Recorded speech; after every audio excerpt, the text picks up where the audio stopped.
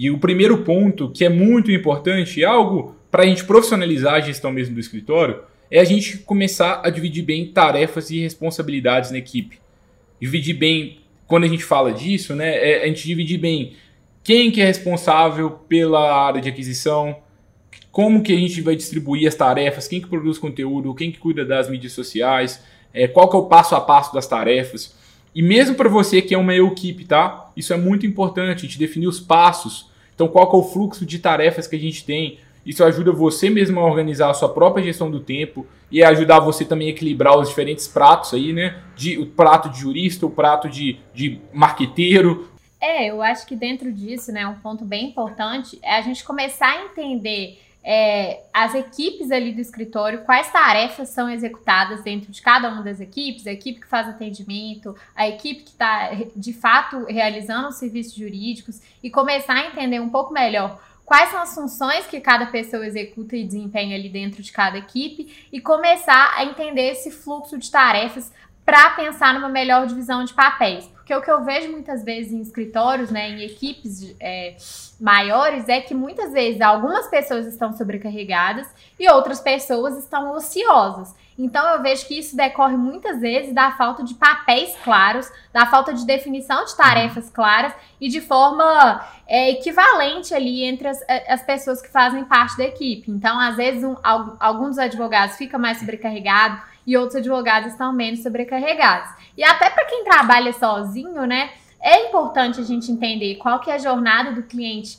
desde o momento que ele chega do escritório até o momento que ele se torna um ex-cliente, para a gente conseguir entender quais tarefas você está desempenhando ali, quais são todas as funções que você desempenha nessa jornada e o que está te gastando mais tempo, o que está exigindo mais de você, ou o que você está se dedicando mais tempo para fazer, né? E que você poderia começar a olhar esses outros pontos que você acredita que deveria fazer, ou que, né, ou que já faz, mas não faz com tanta atenção. Então, assim, mapear as funções que você faz e as que você acredita que deveriam estar sendo feitas, mas não estão sendo, é muito importante para a gente começar a ter essa organização, essa clareza e esse alinhamento de expectativas em relação à equipe e até se você trabalha sozinho. Porque eu vejo também que às vezes a gente tem as funções em mente, né? Os sócios têm as funções em mente, ou os advogados, né, que trabalham sozinhos têm as funções em mente, mas não colocam essas funções no papel, não deixam essa definição clara para o restante da equipe, para as pessoas que estão participando. Então, muitas vezes, é esperado alguma coisa de alguém da equipe, mas isso não é comunicado a essa pessoa. Então, é como se alguém esperasse que eu exercesse alguma função, mas para mim não está claro que essa função é de minha responsabilidade ou que deve ser exercida por mim. Então, é muito importante a gente fazer esse mapeamento de todas as funções e de todas as tarefas que devem ser executadas dentro do escritório e fazer essa divisão clara, né? Essa divisão de forma que todo mundo fique alinhado em relação ao que precisa ser feito por cada pessoa que está realizando aquele determinado papel. E mesmo para você que está sozinho, né? A gente tem o simples exercício de colocar tudo que precisa ser feito no papel, fica mais fácil para a gente se organizar. Porque, por exemplo, eu tenho as atividades jurídicas que eu sei que eu preciso fazer, e aí eu não posso perder nenhum prazo, eu não posso deixar de ir na audiência, eu preciso de atender bem o meu cliente, todas essas tarefas de rotina. Mas além disso, essas tarefas são as tarefas que são urgentes e são importantes. Mas além das tarefas que são urgentes e importantes, a gente tem as tarefas que são importantes, mas não são urgentes, não precisa ser feito naquele dia. E se elas são importantes e não são urgentes, muitas vezes elas ficam em segundo plano. E a gente precisa de começar a deixar claro para todo mundo, ainda que seja só para mim mesmo, se eu estiver advogando sozinho, que assim, além de tudo isso jurídico aqui que eu fiz essa semana, eu ainda tenho as coisas estratégicas. Eu ainda tenho as questões aqui do site do escritório, do marketing do escritório. Eu tenho algumas coisas financeiras, administrativas. Eu tenho que estudar um pouco mais sobre precificação.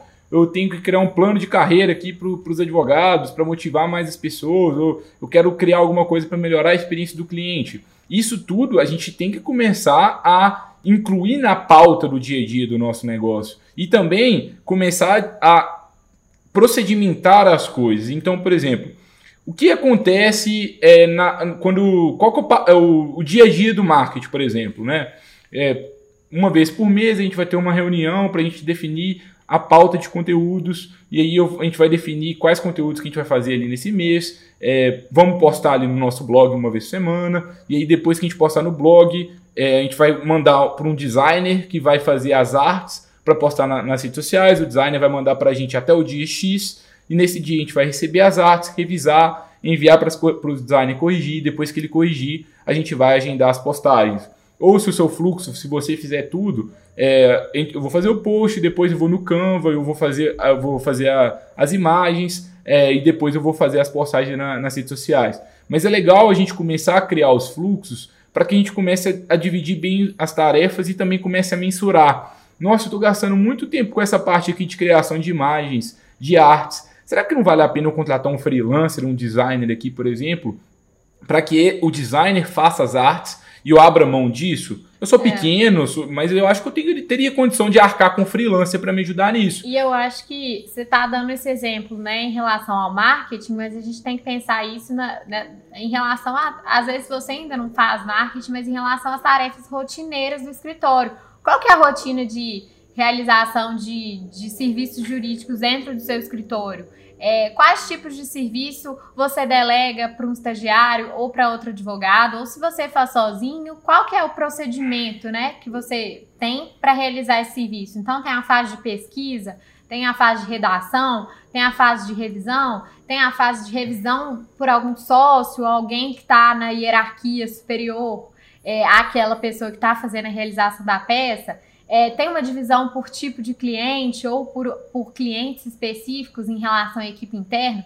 Como que isso funciona, né? Todas as peças devem passar pelo sócio principal, não devem? Como que vai funcionar isso? Vamos deixar esse fluxo de trabalho claro, né? E aí vem muito o conceito que a gente fala de workflow, né? Que é justamente a gente definir esse fluxo de trabalho e, por meio disso, conseguir identificar quais pontos estão engargalando, ou seja, quais pontos a gente está tendo dificuldade em cumprir essas tarefas. Então, por exemplo, por meio dessa definição desses fluxos de trabalho, a gente consegue identificar que determinada fase da realização de serviços jurídicos está ficando sobrecarregada. E por que será?